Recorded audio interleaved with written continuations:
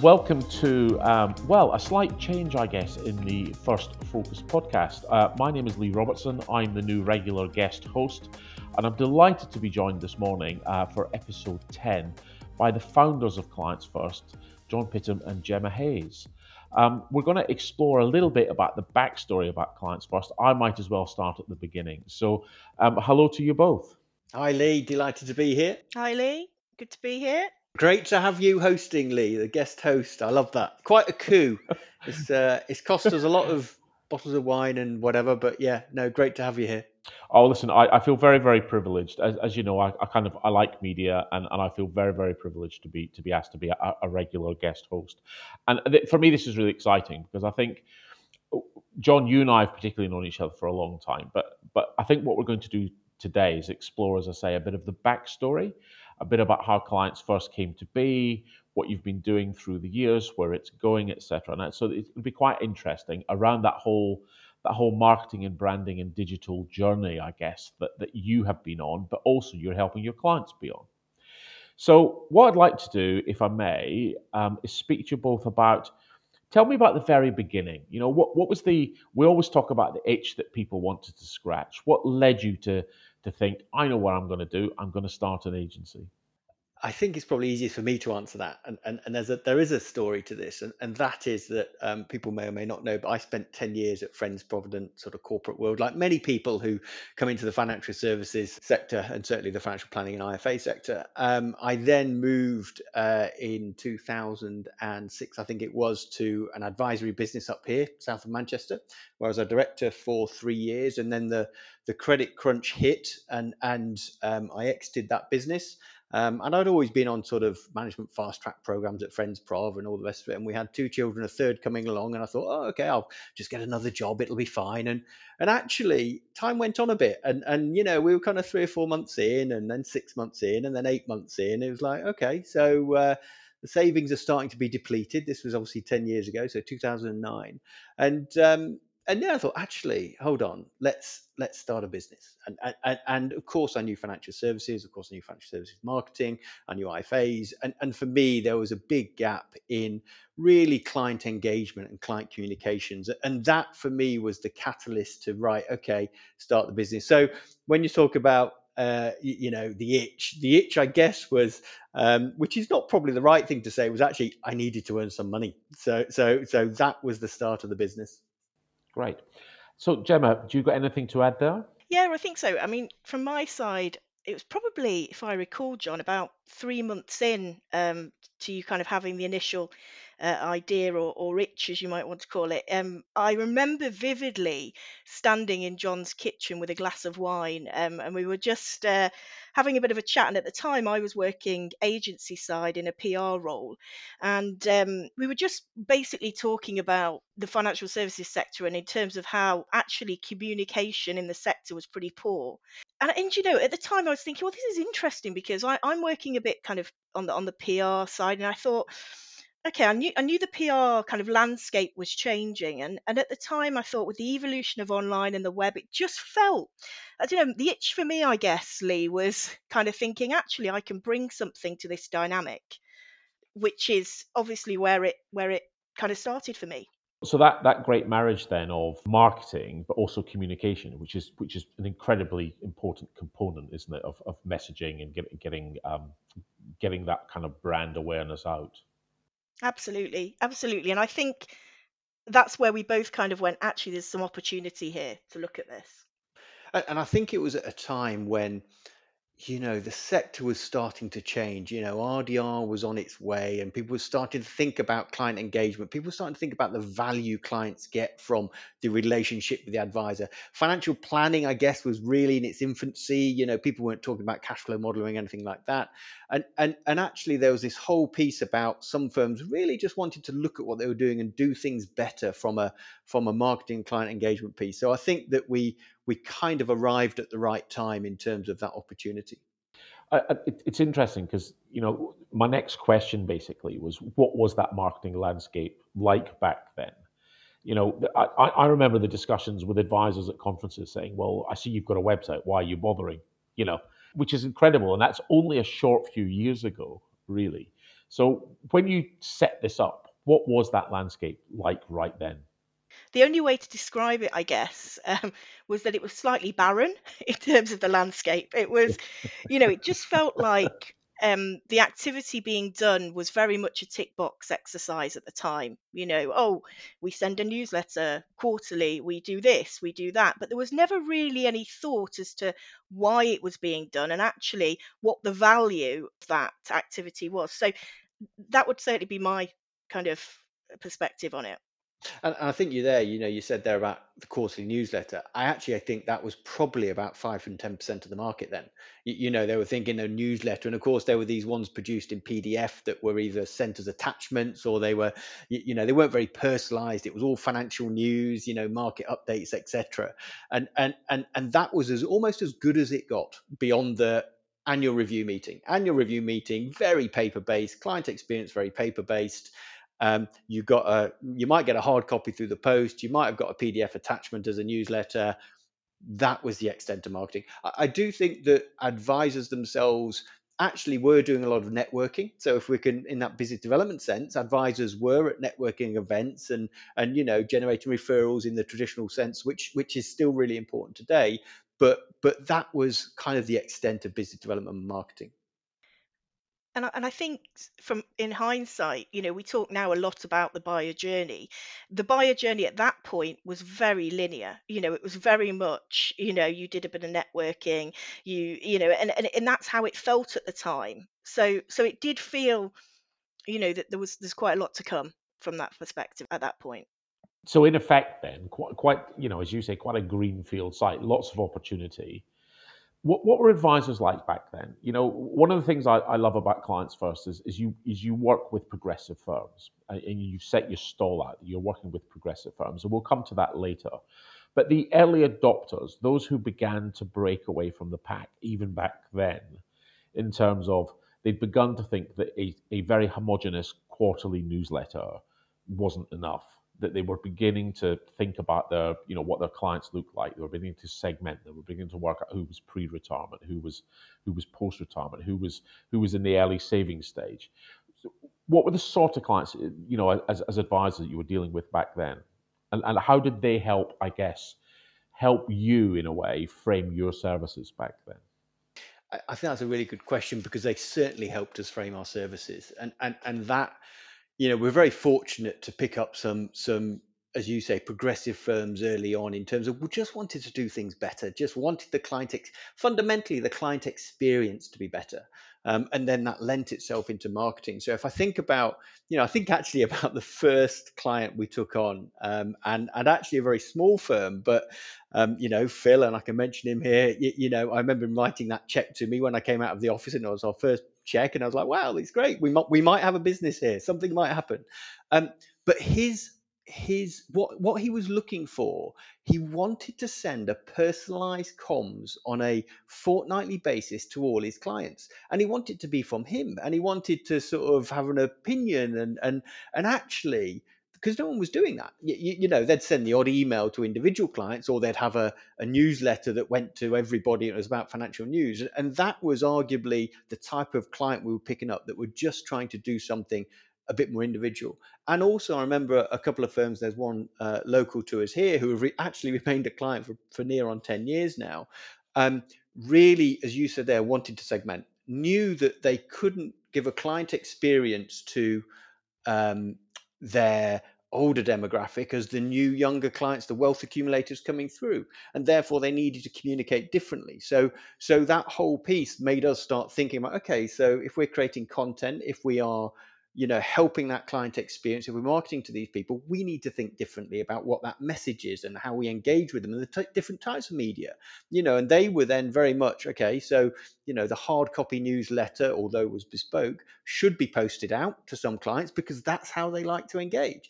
Others don't want hard copy. They'd much prefer to have electronic. So those things really start to help us shape our proposition. And I think in those very, very early days, a lot of my time actually was spent on the phone, just in understanding a little bit more about the market and understanding where advisors were. And I think if I go back to that time, there was a real kind of spectrum in terms of that dynamic. There were very much the ones that were at the point of embracing or doing, and the kind of what we would call more progressive advisors. And then there was a group certainly that were very much the other side of the fence. And I don't know how many times I heard on the phone, actually, our clients don't like or receive email. It's just not something. And I think that was the feeling at the time. There were very much two different camps, and that was very much where it sat. You've just segued really nicely into my next question, which was how important did email become? I think for us, in terms of the growth of our business, email was really important for us. Now, when we talk about email, we're talking here about HTML email newsletters, etc. That was really the catalyst for our business. And the first product we launched was a product called Mail First, which is still around today. That was really important to us. And I think that's where, and then we had the whole conversation, well, clients aren't opening email and they're not opening these emails, the open rate's 30% or whatever it might be. But that wasn't the point of the communication. The point of the communication was to show that you cared, to show that you were still around, to show that you were, to put yourself front of mind with the client. So that email piece for us, if that was the purpose of the question, Lee, was really important for us to then be a catalyst to the other work we did in growing the business. Absolutely. And I think when you spoke about email there, I mean, the technology that we used to underpin that proposition was then used and still is used for much more than just, an email communication going out in the sense of a traditional comms, that's used for various things like portfolio rebalancing, etc. So it has really evolved, but in essence, that's where we started, and it underpinned very much what we did then going forward.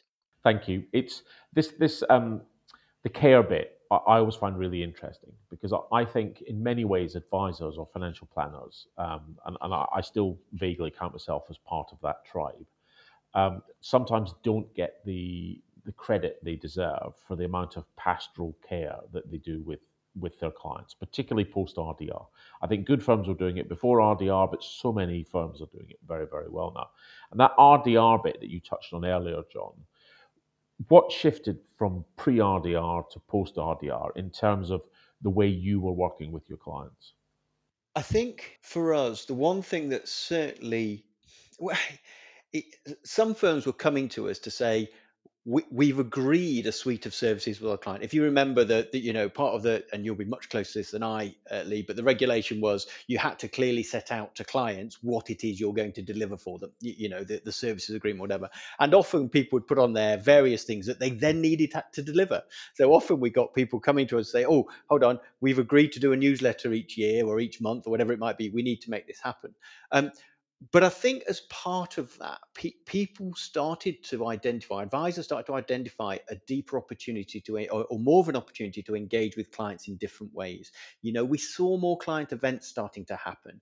We saw sort of the fluffy stuff around the edges of the client experience start to be developed. People were sending out gifts when they start to become a client. Everyone started to think differently beyond this kind of transactional world that we'd lived in, where it was pension advice. And of course, the wonderful thing about this is it was aligned to the growth of financial planning. So suddenly you saw this move away from, if you like, product-led advice into financial planning, into being, as you say there, the sort of pastoral approach to helping the client live a better life and everything that comes with that.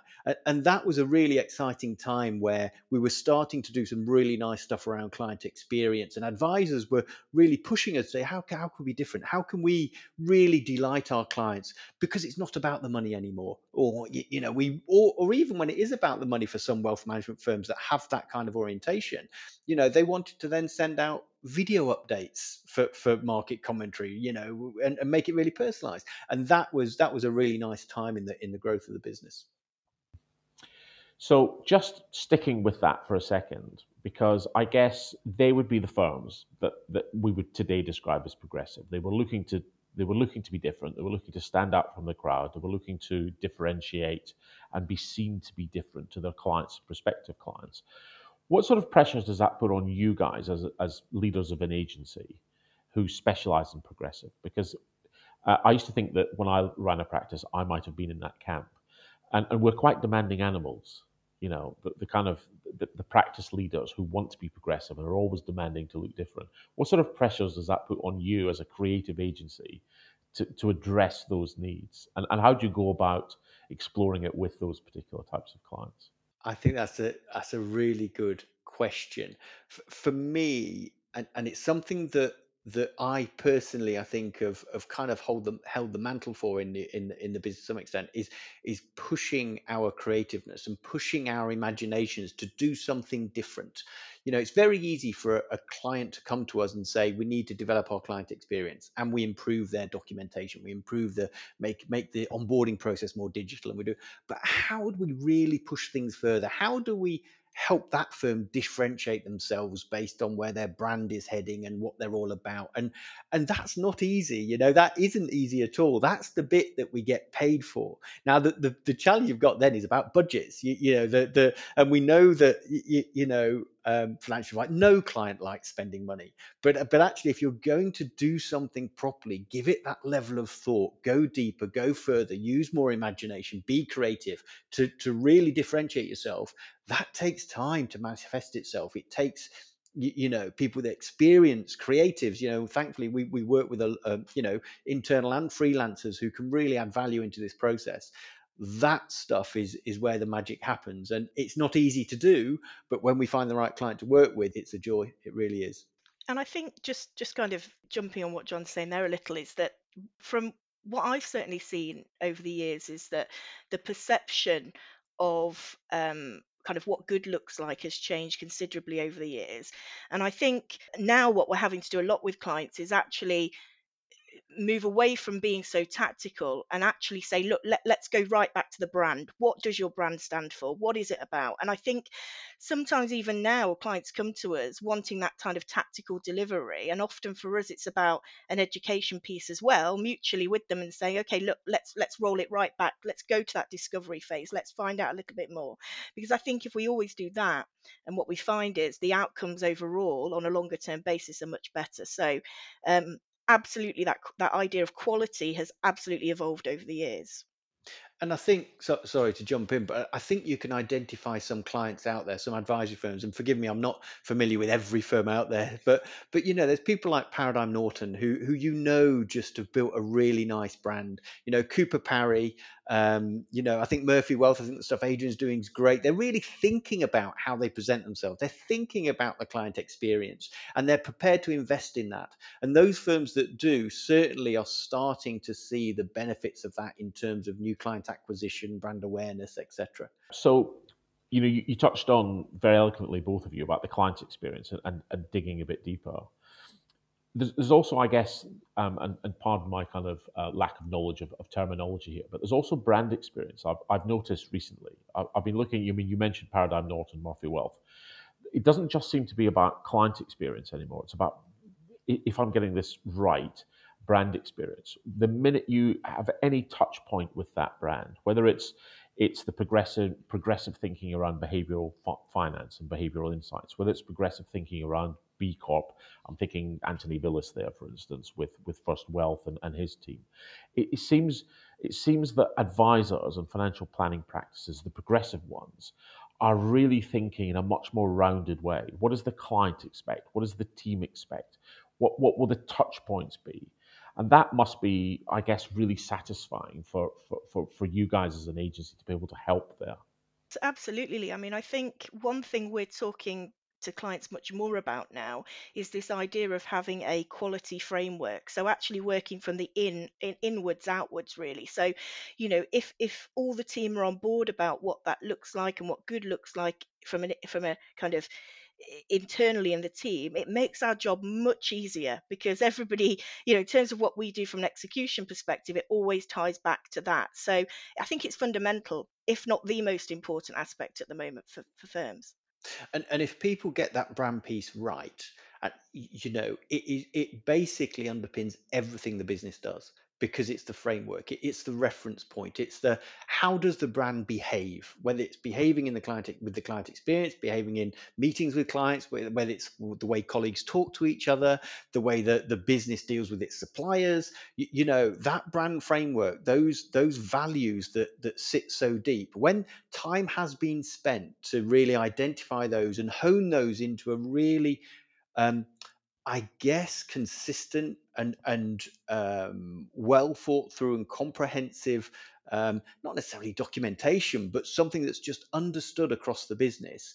Suddenly, it gives an opportunity to leverage so much more activity that is just consistent and aligned to growing that business. Is that something that the good practices, and I'm going to use an example in a second of something I was at yesterday, but is that something that you feel the good practices have taken the time out? They've spent the time cost, and possibly even the money to really dig into that before they do anything else, before they even start pumping stuff out on a kind of transmit basis, if that's the right phrase. Do you think those best standout brands, and I'm going to ask you shortly for an example, have really taken that time? And how long might that time take? So my view of that is that yes and no.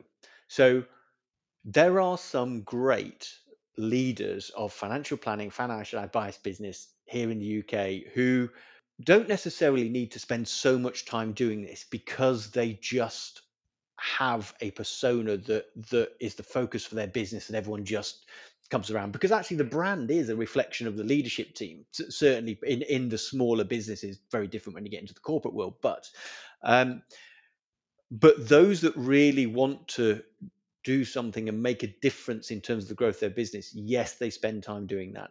And if we think about the time it takes us to go through that process with a client, this is 6 months, a year's worth of a journey, in terms of building that out. There's a lot of thinking that goes into it. It's very easy to come up with terms like, we're transparent, or dealing with people fairly, or whatever those terms are. But actually, when you get into those unique terms that are just for that individual firm, because they've spent the time thinking hard, that's the bit really I think that makes the difference. That deeper level of thinking where you really start to identify this stuff, that's where it becomes really solid.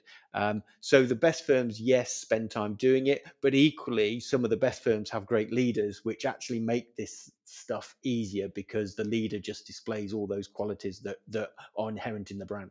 And in terms of the communication bit, Gemma, which I always think, your gift for getting the messaging out, what John's just said, do you feel the strong leader helps, or conversely, can a strong leader hinder sometimes with the messaging because it comes a little bit about them and less about the business? I mean, that's a really good question. I think the leadership quality in terms of that message and that kind of, I guess, figurehead in terms of the brand is really, really important, particularly because for a lot of clients, it's about that alignment with their values, with that individual, etc. So yes, very important. I think equally though, and more so as time progresses, is also the brand itself and the messaging. And I think just kind of following up on what was just said there, is that I think you can often tell in the output from firms in terms of what their messaging is, and in terms of the quality of that comms, that that they have done that work initially. They've done that piece of work and to continue to build on that kind of what I would call quality framework in terms of what they do. So I think both actually are equally important. Great, thank you. So it would be remiss if we didn't talk a bit about social media. The kind of maybe slightly late to the party, but of course, it pervades everything in marketing terms and business terms now. What are the opportunities that you identified and you've been able to help clients with? And are there any bloopers along the way that you've seen either yourselves or clients make in terms of social?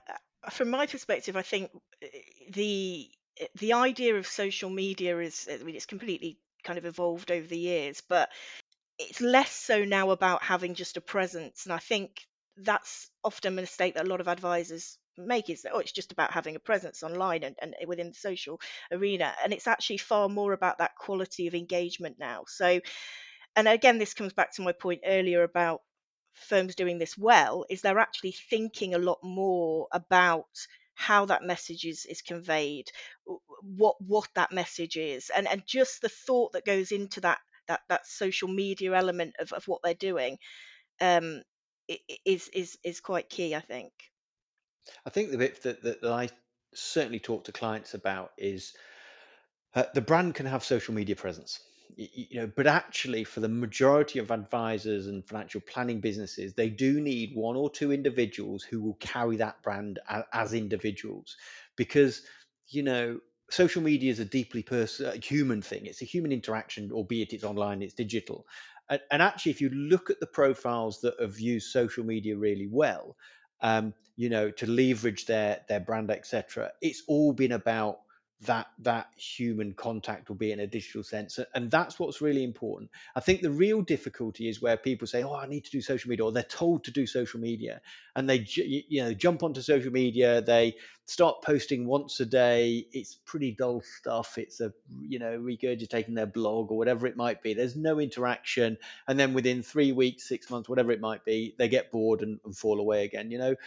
Social media is about that interaction piece, building a personal brand, and then that can work with a company. Certainly, if you've got if you're 30 or 40 people, and you've got a couple of people that are leading that brand on social media, that's really helpful. But that's where the value is. The bloopers are where people kind of go, oh yeah, I'm going to do social media because I'm going to win more clients on social media, and they just start tweeting random stuff or posting stuff on LinkedIn, no interaction, and that will just fall away. That will just fall away. I did promise you an example. I was at my first real life conference yesterday since the start of lockdown, and I went to Kathy Harrison's Verve Evolution, and so she now has a number of brands within the Verve group, and the thing that struck me was they exemplified everything about good marketing and branding yesterday, from not just the physical stuff, the stands and the brochureware and whatever else was there. It was the fact that every single team member, and I was really lucky, I was invited out to dinner afterwards with them because I took part in some of the judging. Um, but every single team member was talking the same way. They were genuinely enthusiastic. They were following Kathy and Joe's example of what the Verve Group stood for. And I just thought this is a progressive firm who's making big waves in financial services and has taken things like paraplanning and compliance that might have been seen a little bit dull not so long ago, and have actually made it fresh, invigorated, progressive, highly engaging, and really, really, really likable. And I just thought that's such a case study in terms of what you can do, even with the slightly dry end of financial services. Yeah, absolutely. I think that is a fantastic case study. I know we both know Kathy, and watching that journey has been fascinating and wonderful. Just to see how that profile's been built, etc. And as you say, that just the brand is consistent. Everyone talks the same. Everyone understands where they're heading and the value they add to people, which is great. And social media has been a huge help to them, I know. Yeah, and they're living it, aren't they? The whole team Yeah, is living it, which is yeah. fantastic. So, having given you my example, and you don't have to name names here, but I thought it would be remiss if I didn't ask you the question of a particular client or type of client that you both have really, really enjoyed working with, where you got to the end result, and your results are always good, but you thought, wow, that's one for the scrapbook. That's just a perfect case study. So there's a number really. I think that a client that we don't work with anymore, but I really enjoyed the experience with. And it was earlier on in our growth, so it's probably, I don't know, 5 or 6 years ago now. And I remember them vividly. Are Holland Hahn and Wills. So they won't know I'm talking about them today, and they may well listen to this podcast. Um, and it was a time when we were developing our kind of brand and web proposition, and we wanted to do it thoroughly. We weren't just going to go and say, look, you need a new brand, here's some options of a logo, and here you go. We wanted to get under the skin of the business, and they were really open to that. And actually, it was a referral from Brett Davison, and so they're working with Brett, and they knew they needed to invest in the brand. We went down there, and we went through that process, and they challenged us, and we challenged them, and actually, when it came to developing the website, the brand collateral, I think we got a really great result out of that. I think if I look at their website now, and the website must be 5 or 6 years old, it's still looks new and fresh. I think it was probably one of the first financial planning sites that used actual photos of clients. So this was 5 or 6 years ago, maybe even longer. And they were really open to that. And, they paid a professional photographer to do it. They were prepared to invest in it, both in their own time, but also then the resources to be able to, I guess, pay for the quality that they wanted in terms of the outcome. So that for me, I think was a real point where I thought, actually, this is really nice work. And as a business, we really enjoyed going through that process with them. Mhm. Gemma? Well, I think from my perspective, actually, I will bring it right to the present day with somebody or a regional, I won't name them, but a regional IFA firm that we work with, who are just an absolute delight to work with on a number of bases, really. They have somebody internally who's kind of our point of contact from a marketing perspective, and having that point of contact, I think, really helps that dynamic between us and them. Um, but what's really nice about this firm that we're working with is that they haven't really drawn any lines in the sand in terms of what we can and can't do with them. So they are embracing the journey. And every time there's something new, particularly with social, for example, a new way of doing something, they are embracing that, and kind of we're taking them on that journey as we are developing and learning as well. And I just really like the fact that they are so open-minded to marketing and to what we can do for them. And I think the journey, particularly up until now, it's been a year or so now that we've been with them, and I see it continuing, really, just in terms of that relationship and what we're able to do, and what their perception is, really, of what good looks like. So it's more for me the present day and what we can do now. Great. So as we wander towards the close, because I'm conscious of time, I'd like to do some. I'm just springing this on you. A few quick fire questions, if I may, and both jump in, both answer, don't answer, whatever works for you. Um, First thing any brand should do when they're considering a refresh. Talk to their people internally, get everyone involved. How often should a brand refresh? A fundamental refresh. I think that's difficult to say, but in terms of refreshing the brand on an ongoing basis, that should be an iterative in terms of making sure everything's on point always on an ongoing basis. Usually we would say 5 years, 3 to 5 years, because design dates and the brand can date if it's not visually kept alive. And that's different to the brand is much deeper than that. But from a visual perspective, maybe 3 to 5 years. Okay. Brand champion or team effort? Oh, Oh, good difficult one that. question. Um, Both. Both. I think you've got to have someone great if the team are all brand champions. But I think you need someone who is just going to identify where there might be gaps.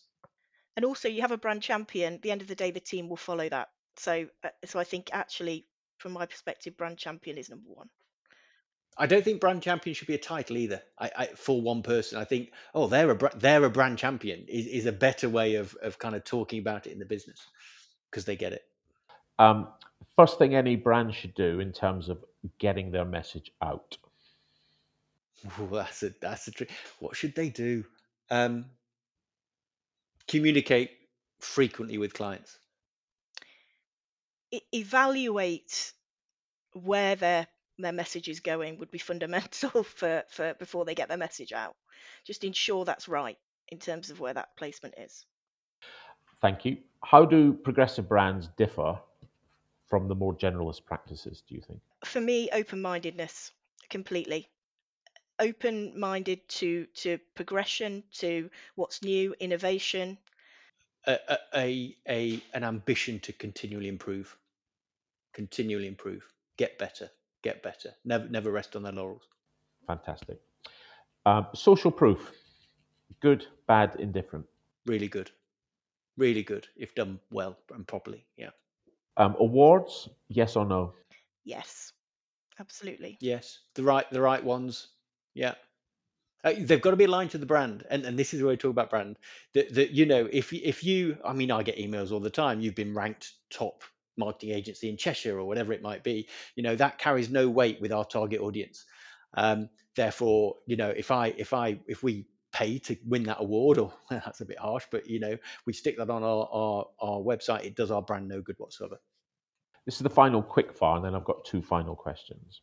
What do you most like working together? I think that we complement each other. We're really quite different. Yeah, my first thought on that was because we're so different, it works very well. Fantastic. Well, And she's my sister, which people probably don't know. I may not have mentioned that, She puts up with me. and has done for many, many years. Oh yes, yeah. So, final two or three questions then.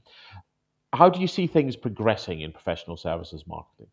I mean, the thing that stood out for me is that so many progressive firms now have a marketing manager or a marketing assistant, whereas that wouldn't have been known in a smaller financial planning practice, not even many years ago. How do you see things progressing? So I think that things. I mean, it's a really obvious answer, but things are going more and more digital. I think the clients are going to be able to self-serve more, so through advisors, through portals, or whatever it might be. I think that digital experience is becoming really compelling and elegant for the businesses that are using the right software. Everything's becoming more connected, um, and and brands are coming to the fore because, as we know, the whole move now away from, it's not about the money, it's actually about making people live the life they want and all that sort of stuff. The brands that align to that, and start to push that, I think it becomes really compelling. So big focus, as you mentioned there earlier, on Lee, on brand, and just really getting the brand right. And I think there's far more choice now, for firms in terms of the tools they use and what they're doing. So I think just kind of just looking at what's working in the market and understanding a little bit more, in terms of some of that stuff. Tools definitely evolving. A lot of conversations around tools at the moment with clients. And do you mean brand tools or design tools? I mean, there's so many of those available. All of it, Lee, in terms of the tools being used across a firm. Yeah, and I mean, thinking about brand tools, marketeers now, a job that used to have to be done by a designer or a developer can be done by marketeers now because the CMS is so elegant, or the tool isn't as complex as Photoshop, it's Canva or whatever these tools are. So now that the risk comes with that, because you get marketing managers doing design work, which is can be a bit dangerous, I guess, at times. But if the brand framework's there, organizations and businesses can now have these tools to really start doing some really nice work.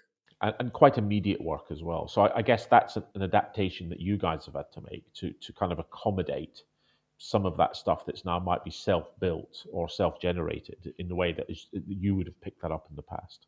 Absolutely. Yeah. And I guess that really means the brand champion or champions have really got to be on their toes.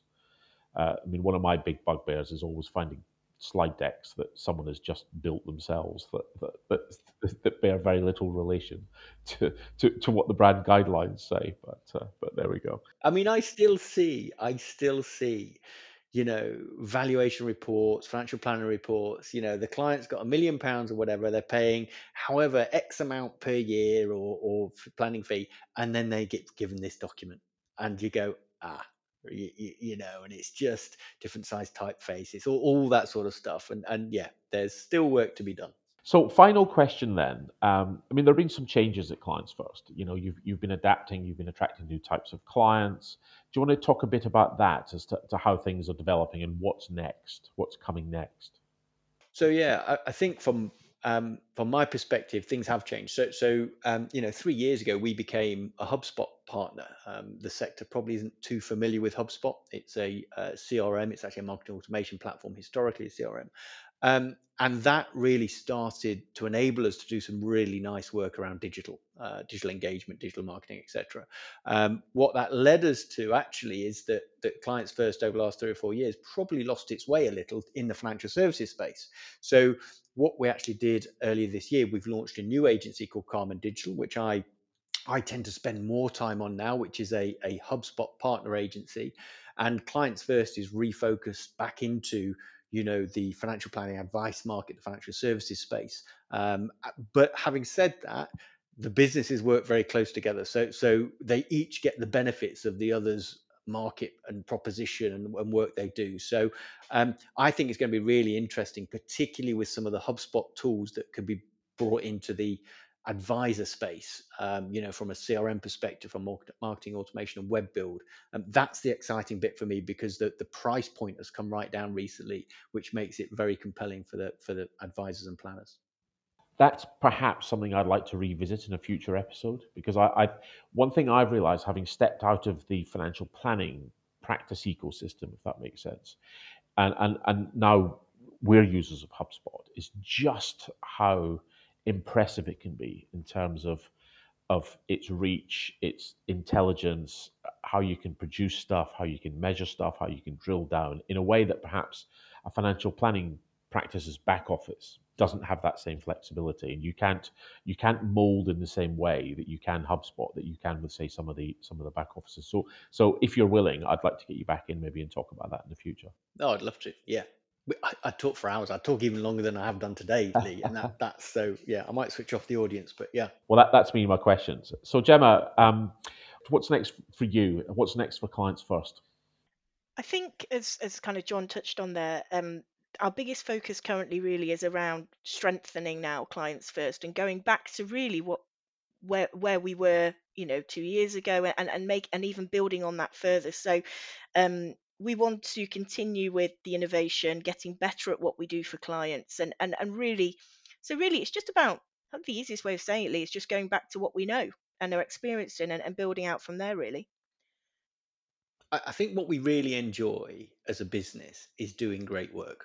That's the bit fundamentally. When we know we've built a really nice website, or developed a brand for a client, and we're really proud of it, that's the bit that ticks the boxes. We don't just want to create logos for people. We don't just want to get a website up as quickly as possible. We want to do great work, and that's really what drives us. And that's the lift on, I guess, from some of the template work that you see elsewhere. You want to do really, really personalized stuff that the practices themselves can be as proud of as you are, I guess. Absolutely. Well, listen, I think that's probably a great way to wrap things up. I'd like to thank you both for taking the time. Thanks for letting me drive this episode, and I've really, really enjoyed it. And you know me, I could talk marketing and branding for hours, so that I apologise that I've probably dragged this on slightly too long. I'd like to thank all the listeners who've taken the time to listen to this First Focus podcast. We hope to see you again for the next episode.